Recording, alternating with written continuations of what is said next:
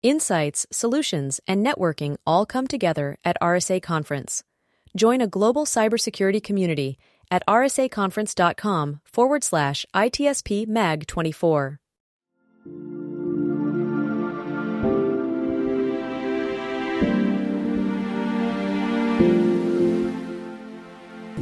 Welcome to the intersection of technology, cybersecurity, and society. Welcome to ITSP Magazine. You're listening to a new episode of Crucial Conversations podcast with the Blue Lava community, where we gather and share expert insights on security program management delivered with, by, and for the most respected security leaders around the world. Together, we'll explore solutions to the most pressing business challenges unique to the careers of CISOs and cybersecurity executives. Knowledge is power, now more than ever. Marco. Sean. You know what I did today? No idea. I don't even want to know. I do it every day, as a matter of fact. You had a conversation? With myself, and that's the thing. I make a mistake every day. Somewhere along the lines, I drop the ball and go, oh, crap. Really? Did I just do that? So you give yourself advice? Is that what you do? That's right. Do you follow that? Take my advice. I don't use it. Exactly. Exactly. We're all guilty of that, I think so. And we need to talk. It's easy to look at something else and go, and this is probably actually a good point for this industry, where we look at something and go, what the hell were they thinking? But when somebody's in those shoes in that moment, surrounded by the chaos and the pressure, who knows what one would do? So being a CISO and a security leader isn't just about planning and getting budget. There's actually real world stuff going on in there. And so this is a Crucial Conversations podcast and webcast here on ITSP Magazine with the Blue Lava community. And it's for, with, and by the CISOs and security leaders to join together, join hands, share with each other, and be better as a large community. And today, if you haven't guessed, we're going to be talking about mistakes and lessons learned and what it might be like to be in somebody else's shoes, perhaps. And of course, I don't know anything, Marco. That's why we have amazing We decided guests. to bring somebody who made a ton of mistakes and is going to tell us about it. No, just kidding. I mean, this is going to be very deep and I think very helpful conversation, but also with a good friend of ours. So there's going to be some laugh, I think. Sean, I'll leave you the honor for those that are listening to the podcast. It is an honor to introduce Mr. Mistake, Matthew Rosenquist. I'm not going to go there. No, you've done amazing things with us. You've contributed to scholastic articles for the European Union and been on a number of podcasts, the other society and whatnot. And I mean, Marco said it, but you are a good friend and we value what you have to say. You've done a lot of things over the years and had a lot of conversations yourself with many folks. So let's hear a little bit about Matthew for those who don't know you. Maybe a brief view into your role, your journey into security leadership and what you're up to now. Well, other than having to suffer with both of you for years and having great conversations about cybersecurity, and yes, I have made mistakes and hopefully I've learned from them. But my background is a little over 34. I think I'm coming up on 35 years in security. 24 of those were with Intel. I had built out, Intel's first security operations center. I landed their essentially their CERT team and was incident commander for the company. I, built and managed all the security for the mergers, acquisitions, and divestitures, site closures all around the world. I, built out the security for their $1 billion AI group and managed that. A whole bunch of different stuff. But that was just within the company. Throughout my career as well, I have intentionally worked to drive communication and collaboration amongst cybersecurity professionals around the world, academia, businesses, and governments, whether that's through podcasts or white papers or patents or doing keynote speaking or whatnot. We are truly stronger when we communicate, when we collaborate. And we know the bad guys do it. right? And if we don't do that and we don't become very adept at that, we lose. We simply cannot keep pace with the innovation of the attackers and technology and all the other challenges we have in cybersecurity if we don't learn from each other, because each one of us is going to make a mistake. And we don't want to repeat that mistake across the community. We want the community to learn from it and move forward and sidestep that pitfall from that moment forward.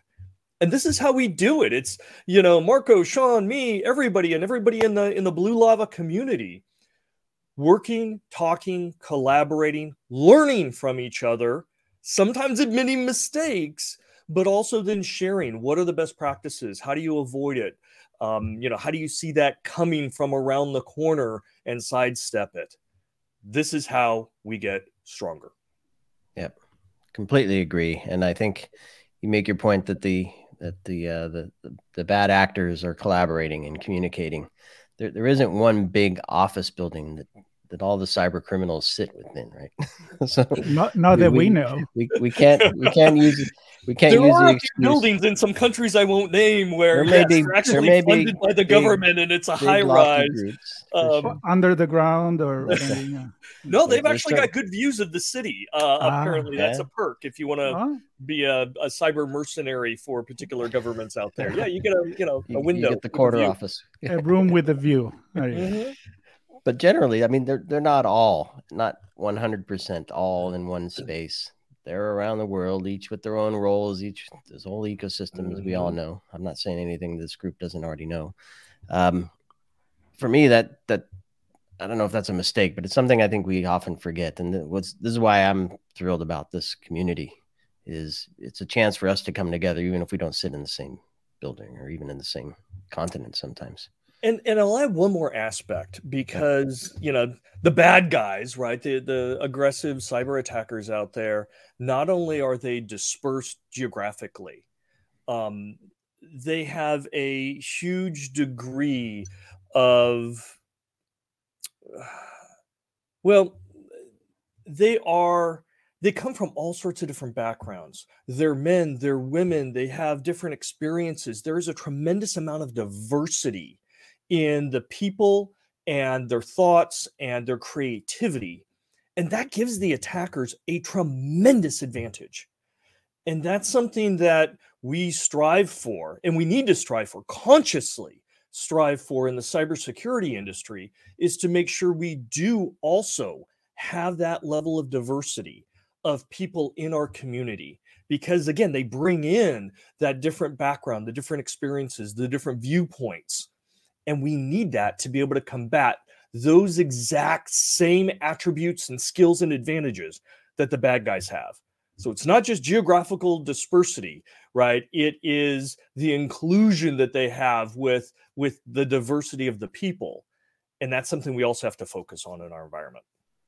I don't know. It's very Machiavellian to me. It's kind of like the prince, keep your enemy close, right? And study what they do so you can do it better. But also, your friends, keep them close too, right? Your ally. I thought I meant Purple Rain.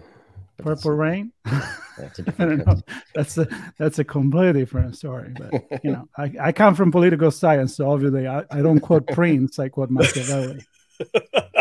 But anyway, let's talk about that, because why, in your opinion, we haven't grasped that at the beginning of cybersecurity, where we need to pretend to be perfect. Like, if I show a weakness, then it's going to be really bad. And then it turned out maybe that's the weakness, not to show it, not to share it, not to learn how somebody else reacted to a failure, right? I mean, why do you have to reinvent the wheel all the time? Well, it's interesting, because if we go back about 20, maybe even 25 years, companies didn't want to talk at all about security or data breaches or attacks.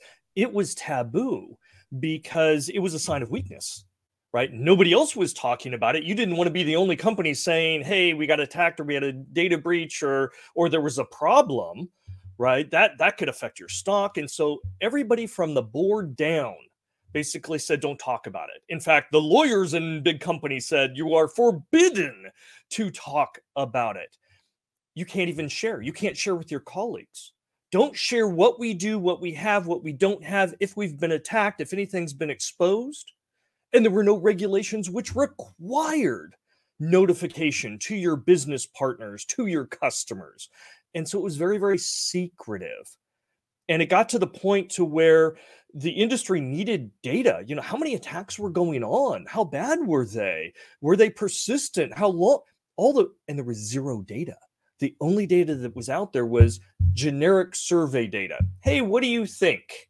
Right? But not actual data. And it wasn't until Verizon came out with their DBIR, their data breach incident report.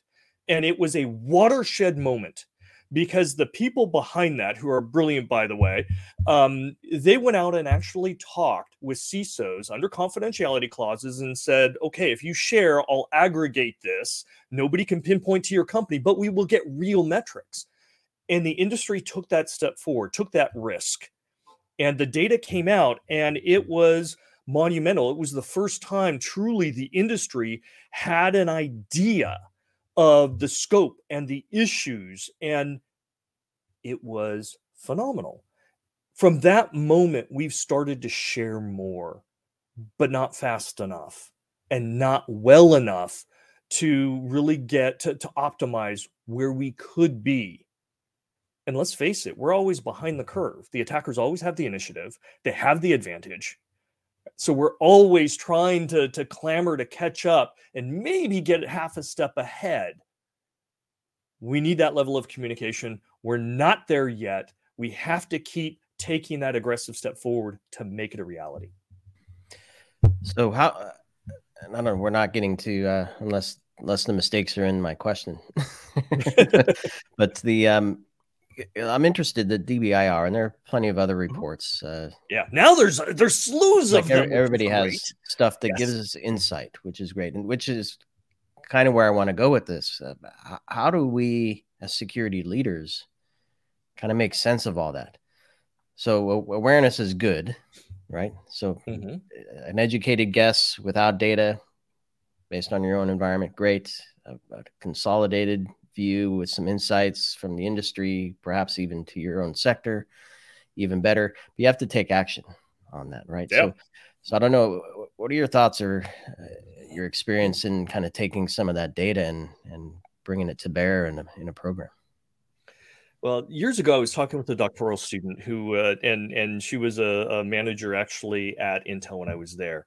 And she was talking about that transformation, right? If you think about an evolution, you've got data, very unstructured, so forth, that if you do the right things can turn into information, which means it's relevant, it's tied together, you can come to a conclusion. That's great, but that doesn't get you where necessarily you need it to be, right? You need to then be able to have that information and transform it into intelligence. How does it apply to me?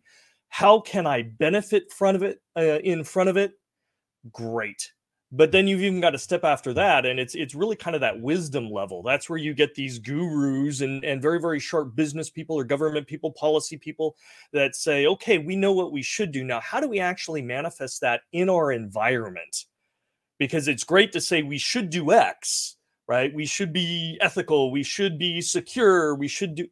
It's another thing to how do you justify it and sustain it and implement it to actually get those benefits now and moving forward.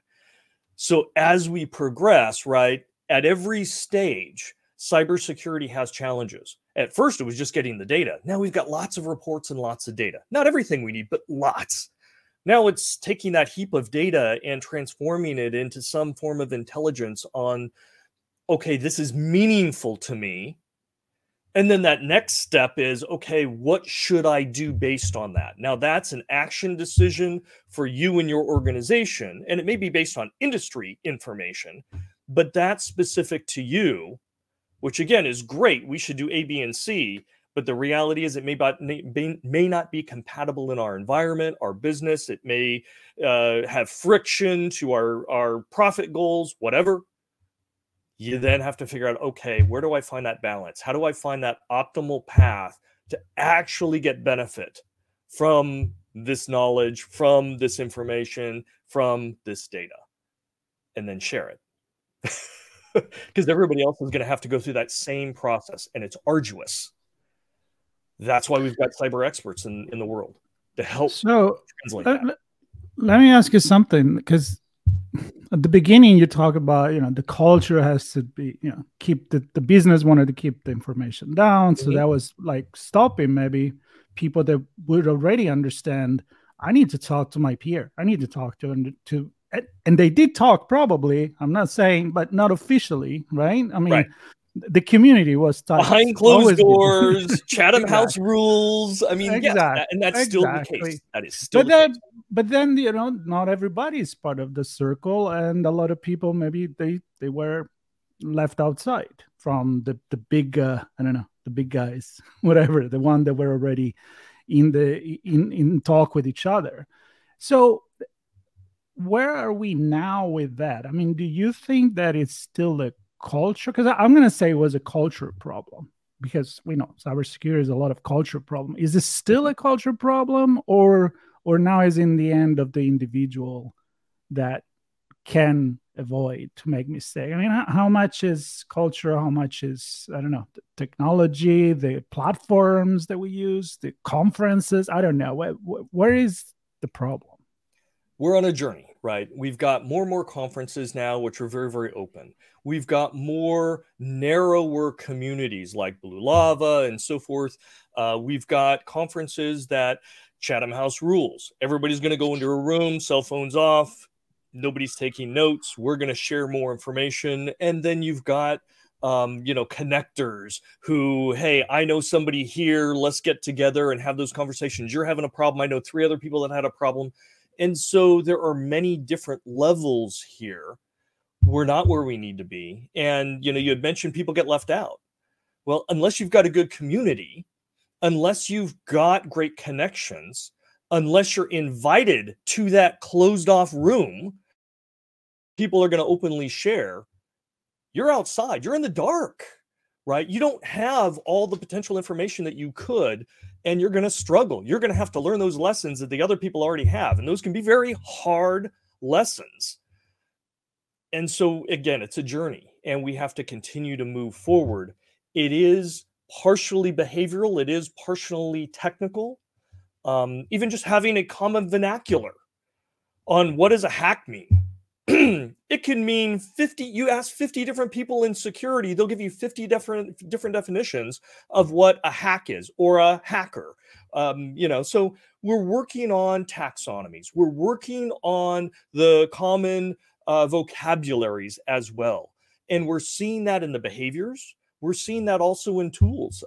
Taxi just came out with a second, it's a standard, right, of how to kind of classify different attributes of attacks and attackers.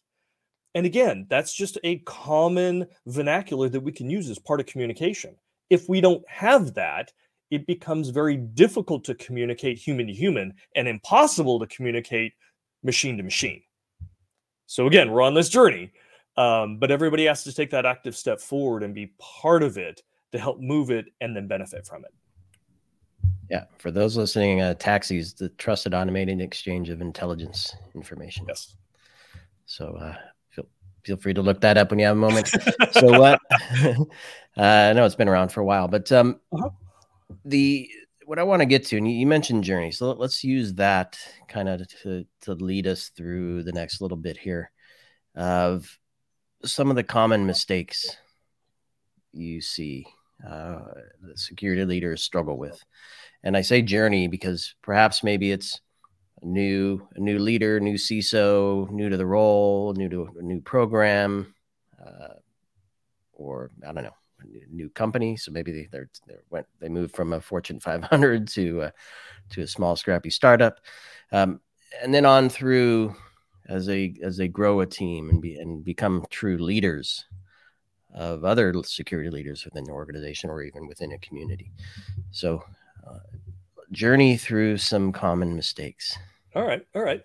In fact, I just published my first LinkedIn Learning class, and it's titled the five most common. I think it's five most common mistakes or something like that. But through my journey and my experience in working with all sorts of different industries and talking with all sorts of different communities and CISOs, and I talk to a lot of boards and so forth, I run into the same problems with that security organizations are having again and again and again. And it's true for small organizations, medium, large, Fortune 100 organizations. It's true in the banking sector and the manufacturing and transportation. They're just kind of common. And I think it comes down to some of the inherent challenges, within cybersecurity. But I list out five of them. And the first one is the inexperienced leadership. And as it turns out, you can have a great cybersecurity staff, organization, even great support from boards and executives. But if you don't have good leadership, it's just going to crumble. A poor leader in cybersecurity can undermine even the best security team. And I've seen it. I've seen a world-class security team get a new leader in, and I've seen it just explode. I've seen the most skilled people abandon ship, right? And I've seen suddenly the executives and the peers going, wait a second, you're throwing curveballs at me. I don't agree with this. No, I don't like this. And suddenly bewilderment occurs at the board level. And it's just terrible. The reverse is the optimal situation where you get great leadership that comes into an organization. And even if it's horrible, right? Underfunded, understaffed, inexperienced, no support, you get a great leader that comes in, it gives that organization the very best chance to turn all of that around, potentially in a short timeline. So leadership, it really comes down to that as the number one failure. And there's many reasons why, right? And whether you're that person that's leading the organization, if you can detect areas that are starting to falter, it gives you an opportunity to go correct them. If you're at that board, right, and you want to look, okay, where are we? We're concerned about cybersecurity. You need to be able to look at whoever your leader is in the company and assess, do they need help? Are they stellar and we need to make sure we keep them? Do they need more support? Are they good on their own? Again, no matter where you are in the organization, understanding if there's good leadership makes an important difference. Even if you're one of those cybersecurity staff, if you identify that your leadership is not so good, that may be a signal that there's an opportunity for you to jump in and help make the organization better. It may be a situation where you need to start thinking it's time to move to another organization, because there's lots of jobs open and other organizations may appreciate you more. You may be able to do better and succeed versus an organization that's poorly led. But that tends to be the number one thing, is about the leadership of cybersecurity. Yeah. We actually had a crucial conversation with Dutch Schwartz that we'll produce for the Blue Lava community here shortly. And or perhaps it's already produced if you're listening to this one now. It was all around leadership and some really great insights from Dutch. And the one thing we didn't talk about was, how do you find the signals that something is bad? So, we could talk about a few of those if you want. maybe highlight one. Okay. So obviously the whole team bailing on you is a pretty obvious one. That is one.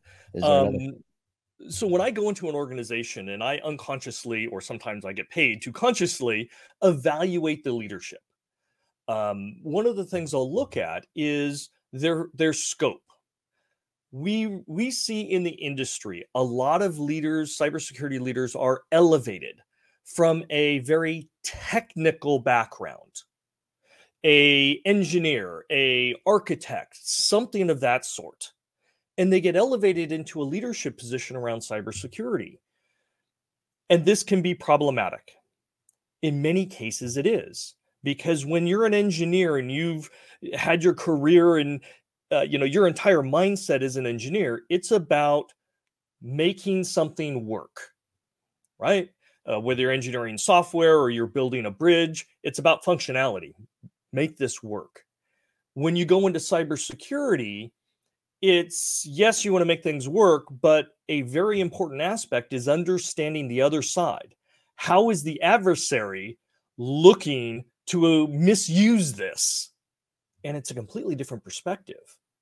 So if you're just in an engineering background, I guarantee your focus is going to be, I am going to scan for vulnerabilities. I'm going to patch them. That's going to be probably 70% of my efforts is a patch management program. That's great. You're going to fail, but that's great because that's important. Patch management is important, but you're missing out on the adversarial aspects. You're missing out on the behavioral, on the process aspects. And for that type of leader, the policies, processes, and procedures and guidelines of the company around cybersecurity are either weak or non-existent. They're relying on technical tools simply to try and fix things in the background. They're not leveraging their employees, their suppliers, their vendors, the behaviors. They're not looking at those processes that tie the people and the technology together.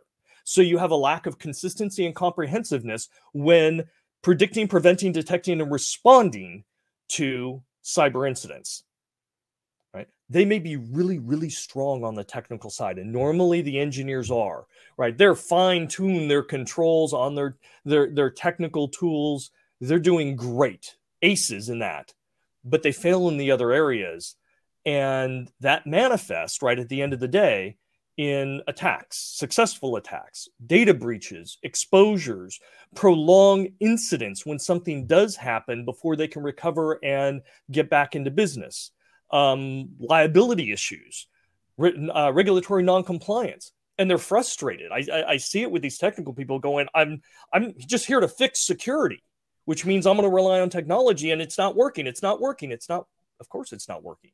You only see this part of the picture instead of everything that you need. And that's a problem.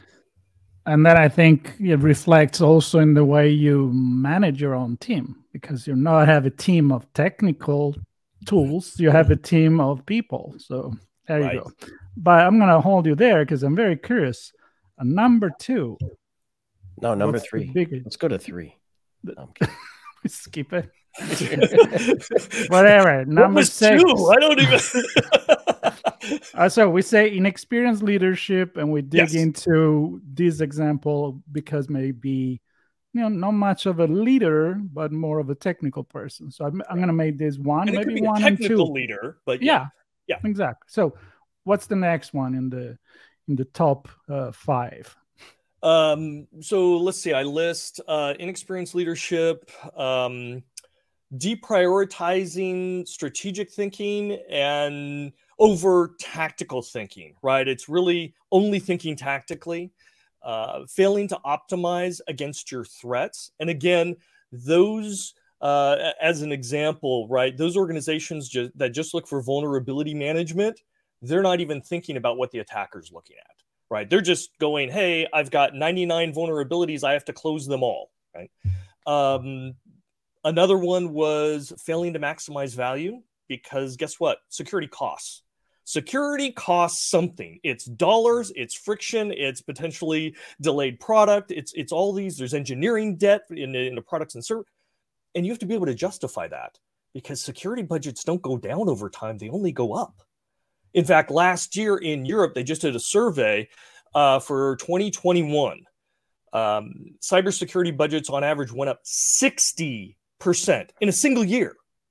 60%. Now, normally it's in the 9 to 12%, and even that is not sustainable over time. So you have to be a business person as well to help justify that to the CEO and to the board and everything else. So failing to maximize value.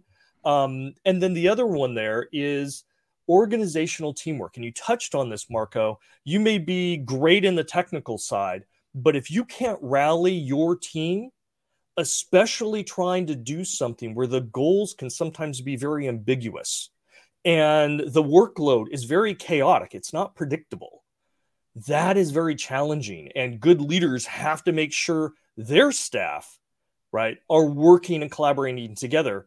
But in addition, everybody else in the organization, right, because you're now an advocate and an evangelist, you want them to do good things and report when they see bad things. You also have to communicate upwards to the C-suite, the CEO. They're giving you your budget, and they're also allowing you some of this friction. Maybe it's training, maybe it's, stronger passwords, longer login times, who knows?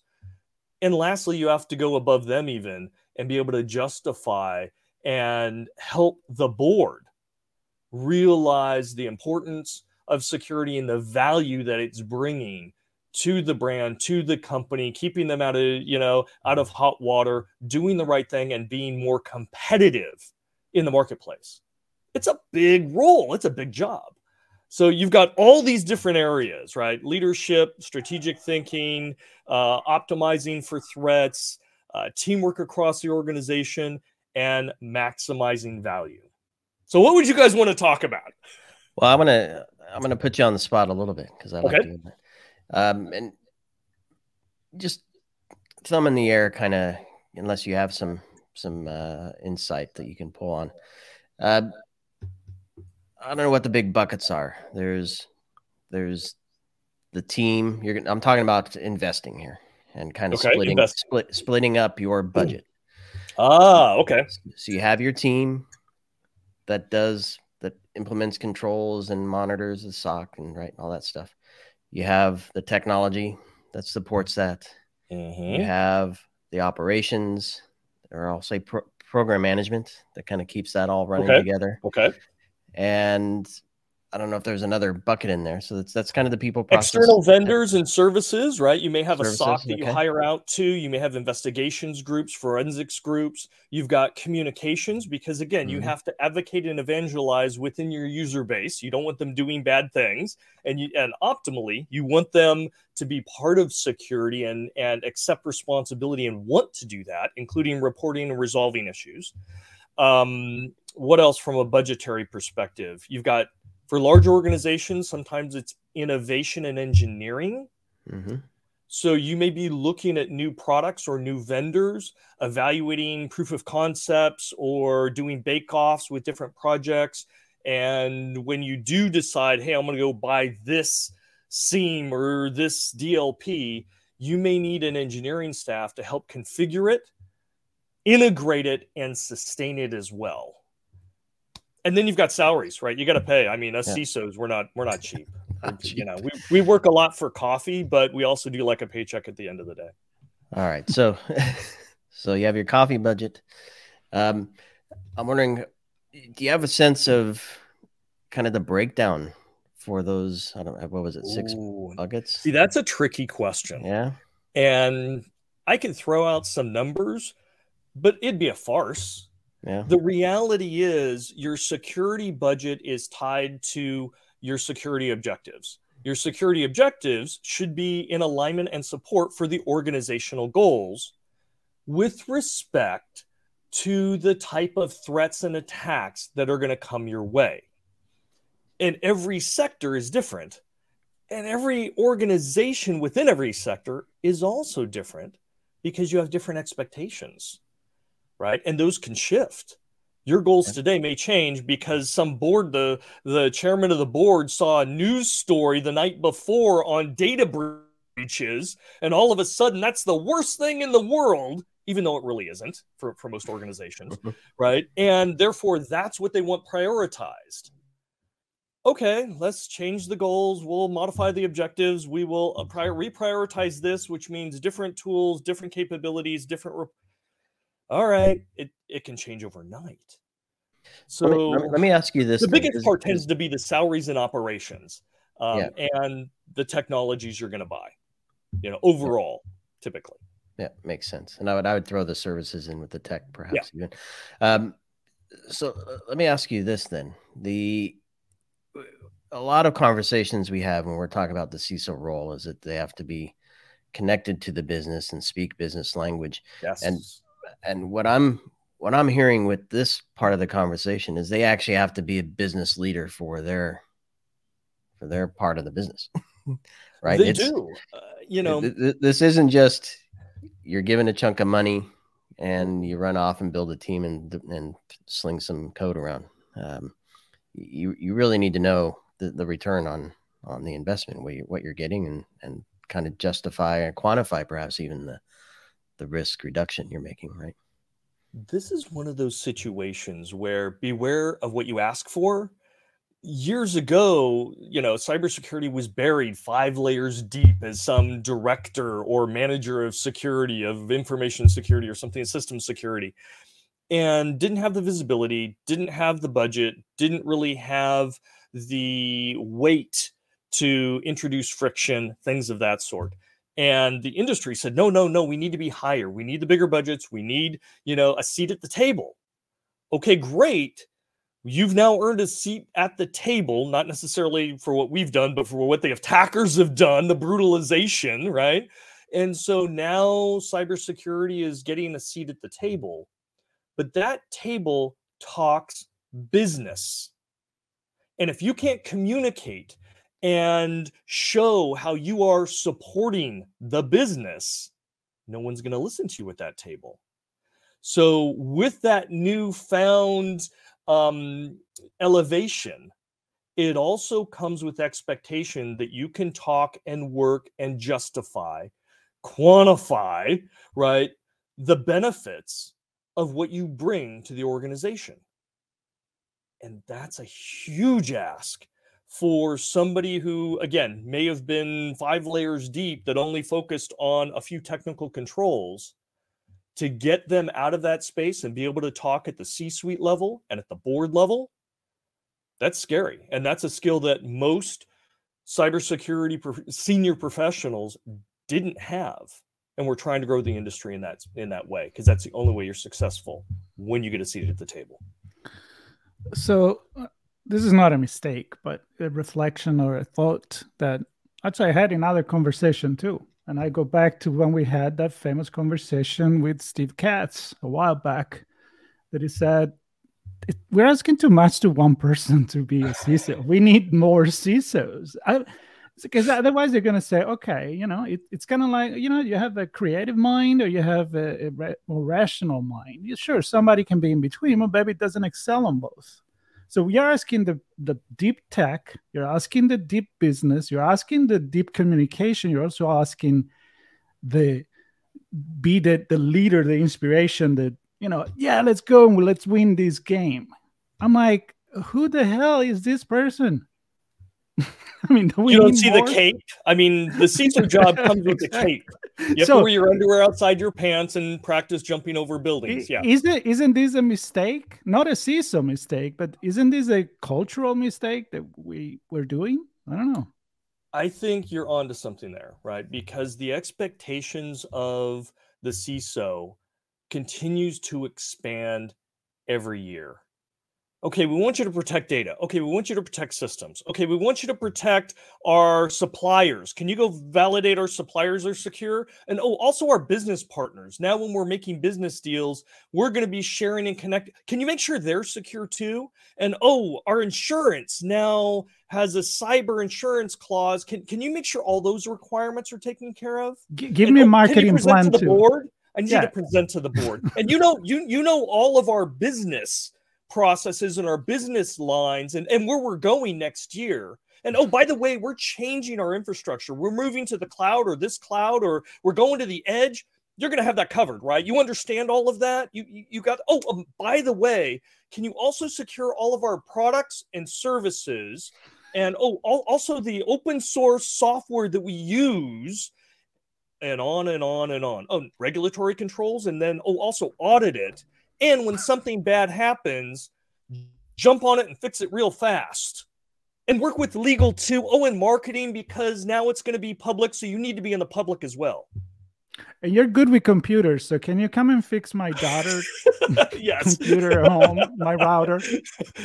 I have a browser error. Can you fix that too? Sure. Can I empty your trash can at the same time? By the way, we have to look at that too to make sure you're not throwing away secret things.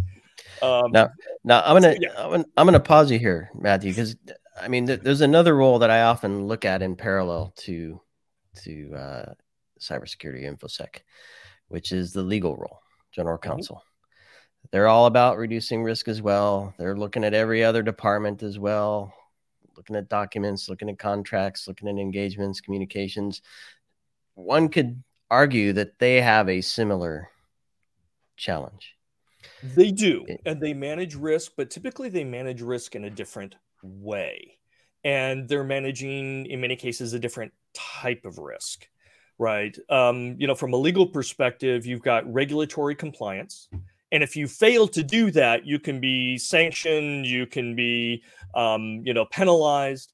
They're looking at damages risk from lawsuits, right? And the legal liability, especially punitive risks. Now, in their world, they have many tools in their toolbox, right? Part of that is, well, if we just keep things confidential, then the risk can be mitigated. And we have seen security organizations, and many still are, that report up in to the chief legal person, director or executive. And the way they tend to be controlled from a strategy perspective is much different, right? I went into one organization, and I won't name names, of course, but I went into one organization and they had risks of data breaches. Legal's advice was, yeah, we don't care about what you're doing from a protection perspective. We want to make sure that nobody talks about it, that even if there is a breach, it's attorney-client privilege, right? We're not going to talk about it. There's going to be no documentation. We're going to contain, right, the fact that there was a data breach. Well, wait a second. Where is we're going to close the hole that allowed the data breach? No. Whatever. We're going to contain this so it doesn't blow up in the media so that we don't get sued. And we're going to work with whoever has that data, and we'll either sue them or we'll try and put an injunction. Okay, that's great, but you're kind of missing the point as well, right? It's just a different way of managing risk. Instead of emphasizing preventing it, right, and maybe rapidly detecting and responding to it, they wanted to control the narrative. And when I walk in, right, I get called in for incidents. And when I walk into a company and they've got their, incident response team, and I go in there and there are 5 lawyers and 3 marketing people and 1 poor junior cybersecurity person at the end, I know there's a problem. I know their entire strategy, right? Their entire strategy is contain what information is released to the public. That's the lawyers. The marketing people, their job is to control marketing spin on what has been released. And the poor security person is a scapegoat. They have no say in the conversation. They're the scapegoat. I know that. I've seen this time and time again. And that's completely different than walking into a company where you have a cybersecurity incident response professional who is looking at root cause, who is looking to see how much the bad guy has permeated through the organization, right? Have they gone to other places? Have they done other bad things, right? And is trying to block that, is working and communicating with every department within the organization, saying, we've got a situation, here's what I need, here's what's going on, take a look at this, bring me your experts. And it's an entirely different world. Unfortunately, I've seen lawyers come in and say, don't tell anybody else in the company. Nobody else can know. Well, then how do we know if they're also hacked? Nope. If we don't know, we don't know. That's okay. Right? And any communication to anybody within the company, attach it to me, send it to me, and put attorney-client privileged, and then you can send one short message to them, or I want to review the message. And it just hobbles down all the collaboration. And it just, hey, we're going to duck and cover. I don't do well when I'm brought into those organizations. I have a dissenting voice, which many times is why I'm brought in. But everybody's a little different. I have seen good security teams under legal organizations. And in most of those cases, the head of legal understands, yes, there needs to be a balance here. And I've got good staff. I've got good cybersecurity people. I need to give them the room to do what they know they need to do. They're going to have to explain it to me, but I'm not going to hobble them. I don't treat it just as a legal liability issue, right, for duck and cover. And in those situations, yes, cybersecurity can thrive. It still is a challenge, but they can thrive and do good. It just depends. All right, so we're getting to the end. I'll give you 1 minute to kickstart your time machine and tell me what is the biggest mistake that will happen in the future. Is it going to be technology related? Is it going to be human related? How's the future? It's going to be human related. I mean, we've got technology issues, whether it's quantum or AI, they're going to hand us our lunch and there's going to be challenges there, but there's always that normal trade-off. That's a tug of war. It's going to come back to the number one thing we've talked about, leadership. And that means it's people, it's behavior. You can have the best resources, but if you can't align them and you can't lead them, you don't go anywhere. In our industry, whether it's on the technology side or whether it's on the adversarial side, they're just getting better. It's just getting more complex, more difficult. So leadership over time becomes more and more important. And we struggle with it now. And the best leaders out there aren't trying to do it all themselves, by the way. They're working with those peers out in the organization. They're working with small groups. They're in that room with Chatham House Rules. They're on, platforms like Blue Lava and where we can talk with each other and we can learn. That's the only way we keep pace with the bad guys. And good leaders do that because they know they don't want to have to learn everything themselves, right? They want to be able to leapfrog ahead and take care of the technical, the behavioral, the process, all those kinds of things, and lead the organization to where you need to go, to clear objectives and goals. It's going to come down to people. And more specifically, come down to leaders. It will. And more specifically, leaders. To Sean. To me. He'll be responsible for everything. Which comes down to pizza. It always comes back to pizza. No, I think, I was, as you said, it's going to hand us our lunch. And all I can think of is, where's my beer? I'm in the dumpster fire. Hand me a beer and a fire extinguisher. I got this. That's right. No, I think everything is fine. Everything's fine. Everything's fine. Exactly. The lawyers tell me everything is fine. That's right. Let me just don't look over there. Update my resume. Hold on. Don't look over there. No, I think you summed it up quite well, Matthew. And you, my friend, are a leader, and I appreciate you and all that you do for us in the community at large. And I think you shared some good things here for folks to chew on a bit, and hopefully come away with some ideas of how they might change some of their things. Of course, we'll put a link to your LinkedIn post because we didn't get through all of the mistakes. And you only covered 5, which I'm sure there are many more than 5.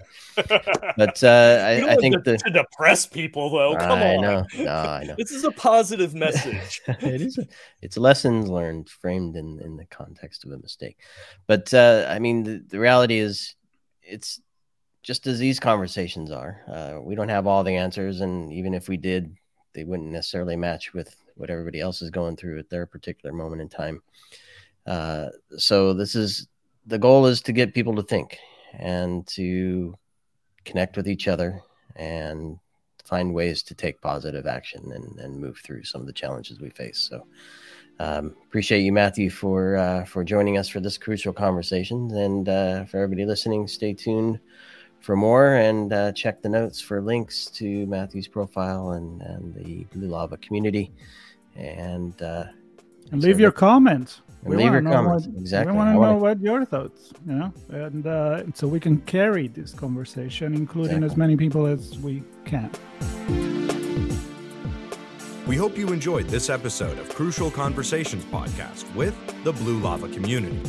If you learned something new and this podcast made you think, then share itspmagazine.com with your friends, family, and colleagues. If you represent a company and wish to associate your brand with our conversations, sponsor one or more of our podcast channels.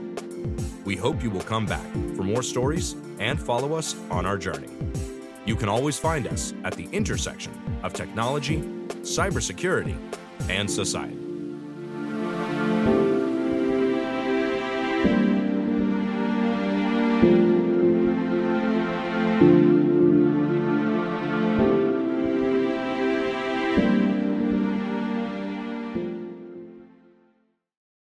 Insights, solutions, and networking all come together at RSA Conference.